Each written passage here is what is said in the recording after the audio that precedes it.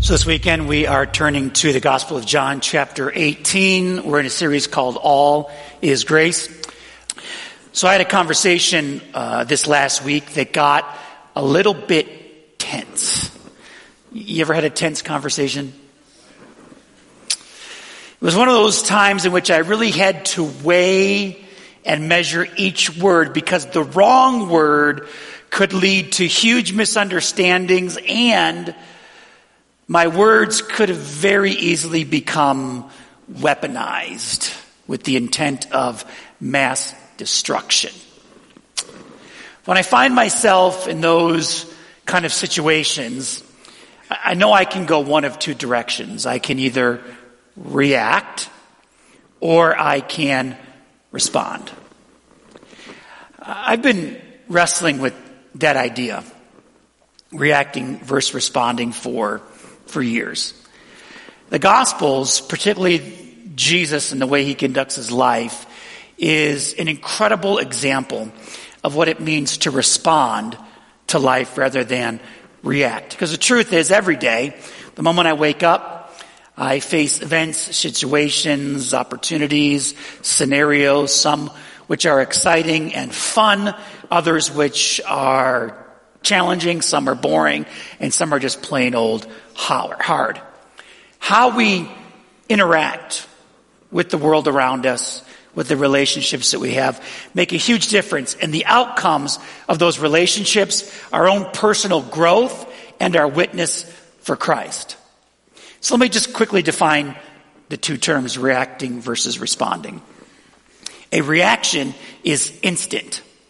It doesn't typically consider the big picture, the long-term ramifications. A reaction is often driven by pure emotion and results in something you'll probably regret later. You ever done something and then regretted it? Every single one of us. A response moves a bit more slowly. It's thoughtful. It's rooted in our values, takes into consideration the effect our actions have on others and the long-term effects that result from it. This weekend, our story from John chapter 18 has two main characters, Jesus and Peter. Jesus is an incredible responder to life, while Peter is often a reactor. Now, my goal this weekend is not simply to say, be a responder, don't be a reactor. My goal isn't like some self-help therapy. Like my real hope is that we'll become Christ-like. That we will grow in maturity, becoming more like Christ and having an eternal relationship with him. So I want to just take a quick left turn from the Gospels to the Epistles.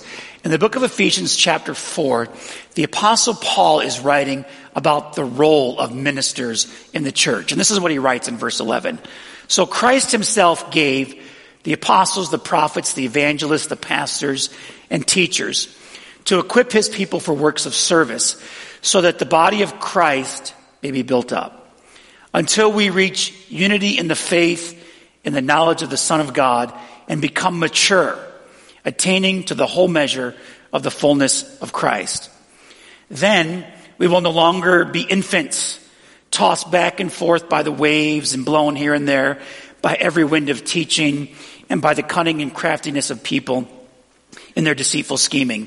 Instead, speaking the truth in love, we will grow to become, in every respect, the mature body of him who is seated, who is the head, that is Christ.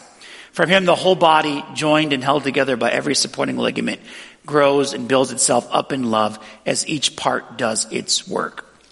So one of my hopes, one of my goals, one of my responsibilities is to help us all become mature in Christ. Because it's very easy to get kind of tossed back and forth by the waves and views and opinions of people. And so sometimes, in order to do that, you just kind of got to speak the truth in love. And so this weekend, my hope is that I speak the truth in love because you don't need me to tell you, we are living in a season of history where there's a whole lot of people just reacting to everything. And I kind of thought we were coming out of it, but clearly we're not. And so what does it mean to face the world as a follower of Christ, as a responder rather than a reactor? If the goal is to become like Christ, then I think we do that by observing the way Christ interacted with the world around him. Because really, there's nothing new under the sun, as the writer of Ecclesiastes says. There's nothing new in the world. There's always stuff happening, and how we interact with it really, really matters. Now, I will say that I come at this today as a recovering reactor, okay? Because I can react to stuff. And those of you that know me well say amen, that is true. I could tell you story after story after story of things I'm not completely proud of. I'll tell you one, just because it happened a long time ago. This will kind of set the stage for where I'm hoping to move out of. When I was in college, I was an RA. I was a resident assistant, which means basically I was in charge of a floor at our dorm. And there was a guy on our floor that, he did something that really irritated me. He would walk up behind me when I wasn't paying attention, and he'd just walk by and smack me on the butt. And I don't like that. If I don't really know you, I don't really want you to touch me at all, which is a personal problem, I admit. But so finally I said, listen, man, don't do that. I don't like it. Don't do it. A couple days later, he does it again. I said, bro, we talked. I don't like that. Don't do it. Okay. I'm just joking around. A few days later, I can still see it. It's clear. We're walking down the hall of our dorm, and he comes up behind me and smacks me again, and I didn't even think. I just turned around and swung. I landed a punch right in his throat, knocked him down, and I felt bad.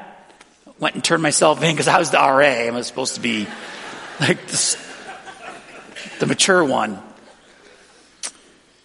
It's probably a better way to deal with that.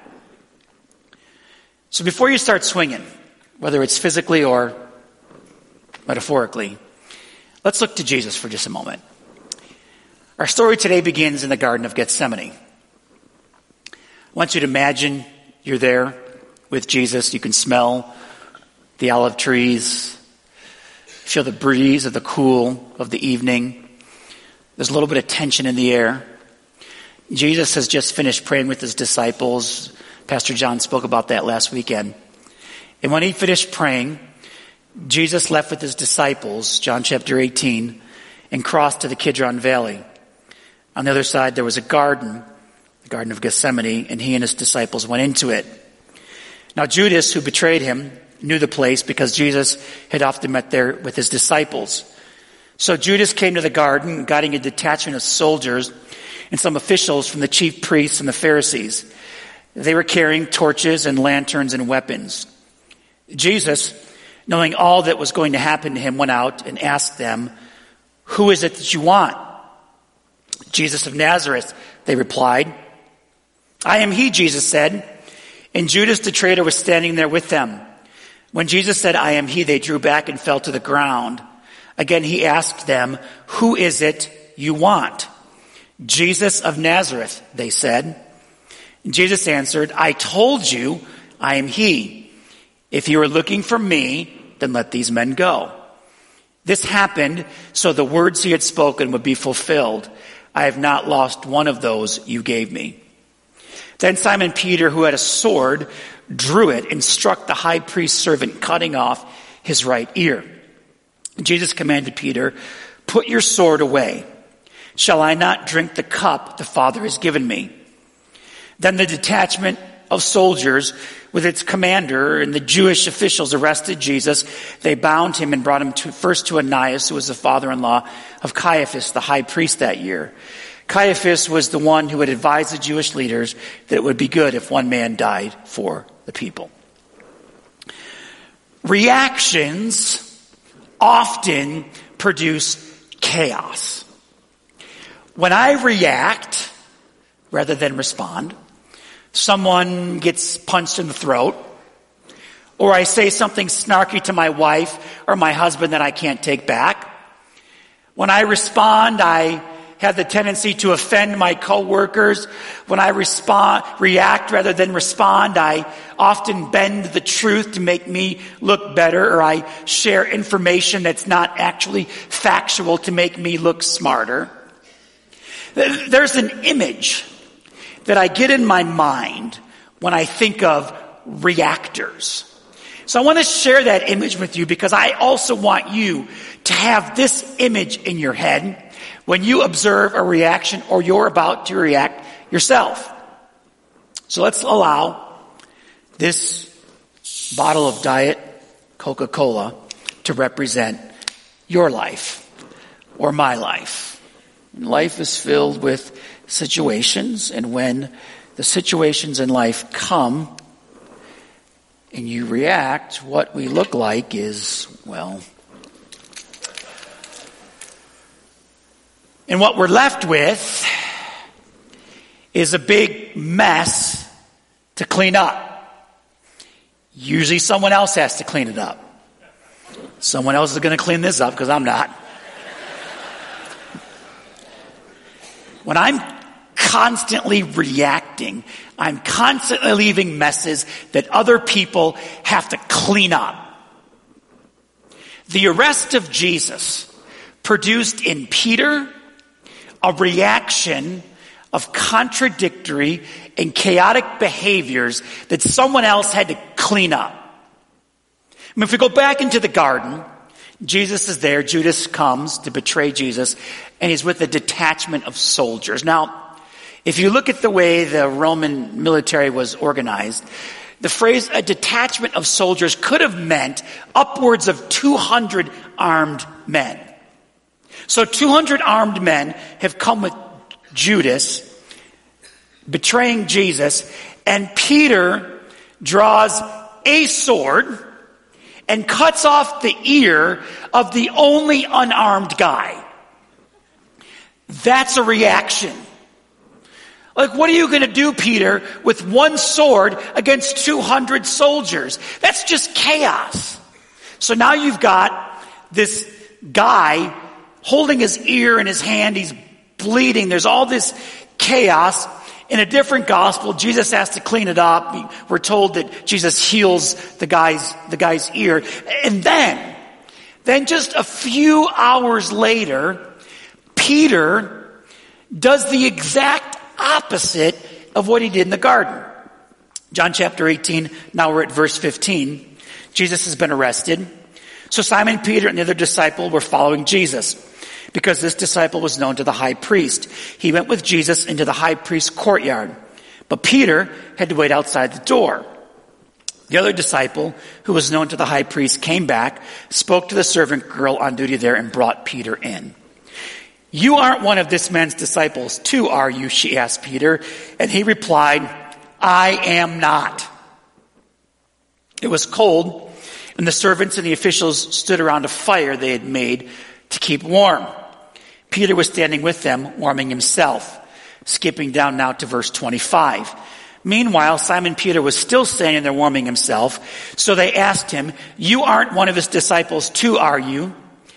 He denied it, saying, "I am not." One of the high priest's servants, a relative of the man whose ear Peter had cut off, challenged him. "Didn't I see you in the garden? You were the guy with the sword, right?" Again, Peter denied it, and at that moment, the rooster began to crow.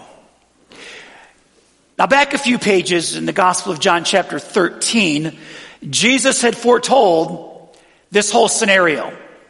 In John chapter 13, Jesus is speaking about his death and his resurrection. He's going to leave. And in verse 37, Peter asks him, "Lord, why can't I follow you now? I'll lay down my life for you." Then Jesus answered, "Will you really lay down your life for me? Very truly I tell you, before the rooster crows, you will disown me 3 times. Now, for those of you that like to dive into the culture of the scripture, when Jesus said the rooster crows, he probably wasn't referring to a rooster. Poultry was not allowed to be raised in Jerusalem because poultry had the potential to make the offerings in the city ceremonially unclean. However, the Roman guard rotated every 3 hours. In order to signal the rotating of the guard, a trumpet was sounded. Every 3 hours a trumpet sounded, which means the soldiers rotated the guard. The Latin word for the trumpet call is translated as the crowing rooster. So it is very possible that what Jesus was actually saying, before the changing of the evening guard, you will deny me 3 times. That was free. So back to the story. Peter is constantly reacting. He says, Jesus, I'm going to lay down my life for you. Except when it really matters. Then I'm going to get scared. I'm going to react and deny that I even know you at all. Within hours, Peter moves from being the heroic defender to the cowardly denier because reactors are inconsistent, often producing chaos. Now, listen, I may not be cutting off people's ears and denying Jesus, but what about when I fire off that email before really thinking it through?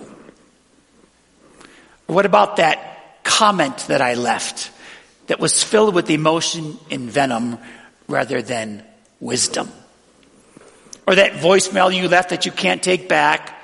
Or what you said to your wife and now you regret it, but it's too late. Or that person you went off on the store because things didn't go your way. Or the way you treated your kid or your grandkid before you heard the whole story. Or that fight you had with a family member over that really stupid thing. And now Christmas and Thanksgiving are really, really awkward. Before you know it, you've got a mess. And I become a reflection of the very thing that I don't want to be.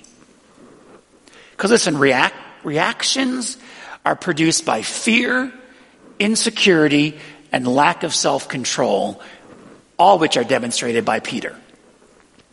But if we turn to Jesus, Jesus is a responder to life. See, in this story, Jesus demonstrates something really, really important. Clarity. What is really important must be really, really clear. Clarity produces God-centered responses. Because listen, if the goal is Christ-likeness, then I look to Christ as my example. This story reveals that Jesus had incredible clarity in 4 key areas of his life that drove everything he did. The first was he had incredible clarity on his values. Back to the story, John chapter 18, verses 10 and 11. So Peter has a sword, draws it, strikes the high priest servant, cuts off his ear, and Jesus commanded Peter, "Put your sword away. Shall I not drink the cup the Father has given me?" In other words, Peter, put away your sword. Your current reaction is not in alignment with my values. This story reveals the heart of Peter and what he expected, because Peter was still living under the notion that Jesus the Messiah was coming to overthrow the Roman government with power and with violence. Those were Peter's values. But Jesus said, no. My values are the values of the kingdom. And the kingdom of God doesn't have power and violence at the center. At the center of these values are love, joy, peace, patience, kindness, goodness, gentleness, and self-control, also known as the fruit of the Spirit. My values are one of grace and mercy and kindness and justice. Jesus was very, very clear on his values. They were the values of the kingdom of God. And because he had clarity on his values, he could respond in alignment with the kingdom. So I wonder, do you really know what your values are? I spent years wrestling with that question.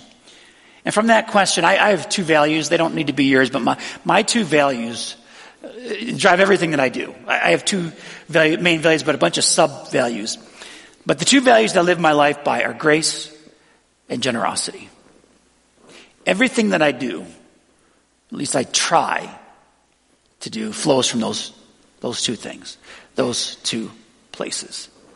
Because when you really understand what you value, you will have clarity on what it means to be a responder rather than a reactor. Secondly, Jesus had a lot of clarity on what it meant to live with integrity. Verse 19. So meanwhile, the high priest is questioning Jesus about his disciples and his teaching. I've spoken openly to the world, Jesus replied. I always taught in the synagogues or at the temple where all the Jews came together. I said nothing in secret. Why do you question me? Ask those who heard me. Surely they know what I said. So Jesus is in a trial. And this trial is most likely illegal. First of all, because it takes place at night. And secondly, they were not supposed to question the defendant, who was Jesus. Trials had to rest on the weight of witnesses. And so this whole thing from beginning to end is scandalous, fraudulent, and based on lies.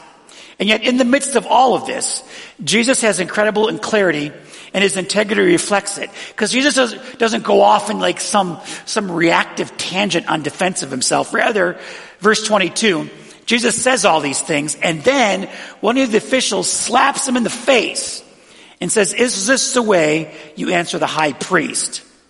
Now, if you get slapped in the face, that is fertile ground for reaction, isn't it?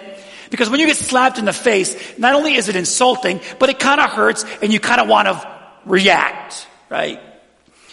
But Jesus doesn't do that. Jesus instead says, if I've done something wrong, testify to what is wrong. But if I spoke the truth, then why did you strike me? Now, Jesus doesn't back down, but he says, listen, testify to what's wrong. In other words, by making that statement, Jesus is saying, why don't you guys give me a fair trial? Now, his opponents were fearful, insecure, and jealous. They weren't worried about integrity. They were worried about winning. And yet, even in that tense place, Jesus measures every word that he says. He responds rather than reacts in doing so keeps his integrity intact. See, when I'm reacting, it's very easy to compromise my integrity because I'm swayed by every impulse that I have. So maybe at work you compromise for gain. Even though it's a bit shady, you're more interested in net gain than integrity. Or maybe you do a little harmless flirting. You're both married, but it's no big deal, right? Or you bend the truth to fit your narrative. Or you spread a rumor and spice it up to make it more sensational. Are we really clear what it means to live with integrity? Because if we're not, it's very easy to compromise the very thing we want to become. Thirdly, Jesus had incredible clarity on his identity. Verse 36. So Jesus is speaking and he says, my kingdom is not of this world. If it were, my servants would fight to prevent my arrest by the Jewish leaders. But now my kingdom is from another place. Jesus knew exactly who he was. At his baptism, in the Gospel of Luke, Jesus hears a voice from heaven that says, you are my son, whom I loved and whom I'm well pleased. Jesus knew that he was the beloved Son of God. Now, reactors often find themselves in an identity crisis. Between the years of 2007, 2008, I was in a bit of an identity crisis. I didn't know what I wanted to be when I grew up. It was a very, very difficult time. I was having a hard time in my vocation, hard time in all my relationships, and I found myself reacting over and over and over because I did not have a clear sense of who I was. I was trying to follow Christ, but it wasn't until I understood that my foundational identity, my core identity is in Christ. I failed to see the truth of who I really am. And yet once we understand that our identity is that we are the beloved of God, once we accept his unconditional love, we are free to live in this world without being owned by it. Jesus gives us a full spiritual life. And as a result, we don't need to be dependent on the fragile, shifting structures of the world, but rather we find our identity in our source, which is the eternal love of the Father. So if you're constantly reacting to life, maybe you don't really know who you are. Clear on your identity. But I've got great news. The scriptures say your identity is in him. You are the beloved of God. Finally, number 4, Jesus had incredible clarity on his mission. Verse 37, Pilate says to Jesus, "You're a king then." And Jesus answered, "You say that I'm a king. In fact, the reason I was born and came into the world is to testify to the truth. Everyone on the side of truth listens to me." In the midst of all that Jesus experienced, he was betrayed, he was denied, he was given an unfair trial, he was slapped in the face. He never reacted to any of it because he was incredibly clear on his mission and his calling. That mission was rooted in the Father. You and I, we have a very clear mission. Jesus gave it to us years ago. In the Gospel of Matthew chapter 22, Jesus was asked by an expert in the law, "What is the greatest commandment?" Most of you know the rest. Jesus replied, "Well, love the Lord your God with all your heart, with all your soul, and with all your mind. This is the first and greatest commandment. And the second is like it. Love your neighbor as yourself. All of the law and the prophets hang on these two commandments." If my identity is in Christ, if I am growing in Christ-likeness, and the one that I'm trying to be like says, here's the two most important things. If you could only remember two things, remember these two things. Love God the Father with all your heart, soul, and mind. And love your neighbor as yourself. Like, that's our calling. Now, you may be in construction or in admin. You may own a business. You may be in hospitality, the medical field, admin administration. You may be a teacher. You may be a parent, a grandparent, retired. All of those things are good. They're your vocation in the world. But your calling is to love God with all your heart, soul, and mind, and to love your neighbor as yourself. So if I wake up in the morning and my first response to the day is, I'm going to love God with all my heart, with all my soul, with all my mind, and I'm going to love my neighbor as myself, then I'm going to be a better teacher. I'm going to be a better medical worker. I'm going to be a better business owner because my primary mission is rooted in the words of Jesus. See, the gospel calls us to respond with love of God and love of neighbor at the center. When I do that, I can slowly move from being a reactor to a responder, recognizing that this all has eternal significance. Because I'm bearing witness with my life to the one who demonstrated power through weakness, strength through vulnerability, and justice through mercy. No, Jesus never backed down, but he would never allow the circumstances of his life and the poor actions of others to compromise his values, his integrity, his identity, or his mission.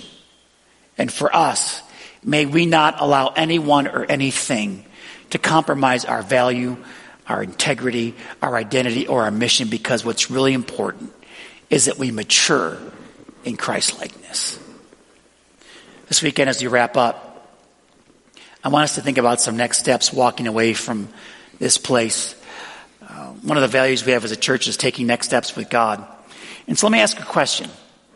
Maybe it's something to think about this week. Am I more a reactor or am I more a responder?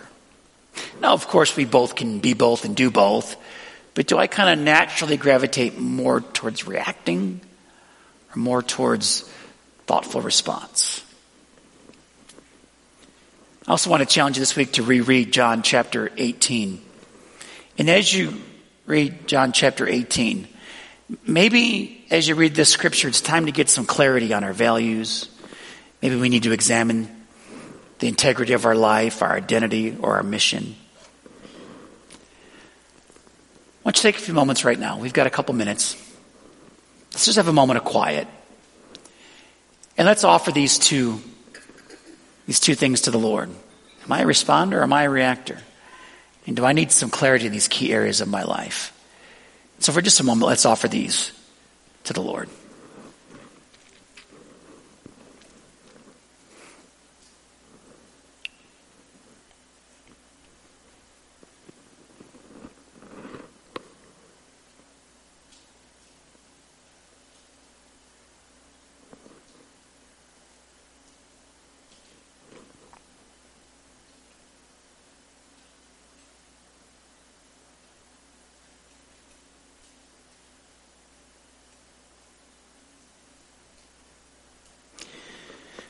Lord, my desire is that we would become a church that starts to look a whole lot like you.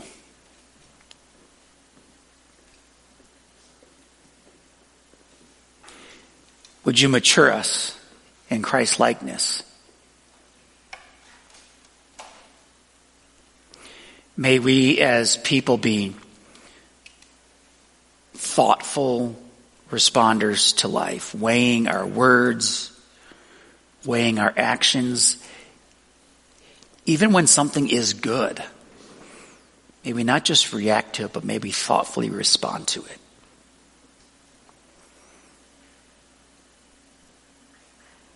Help us to live the values of the kingdom of God. Help us to be people of integrity.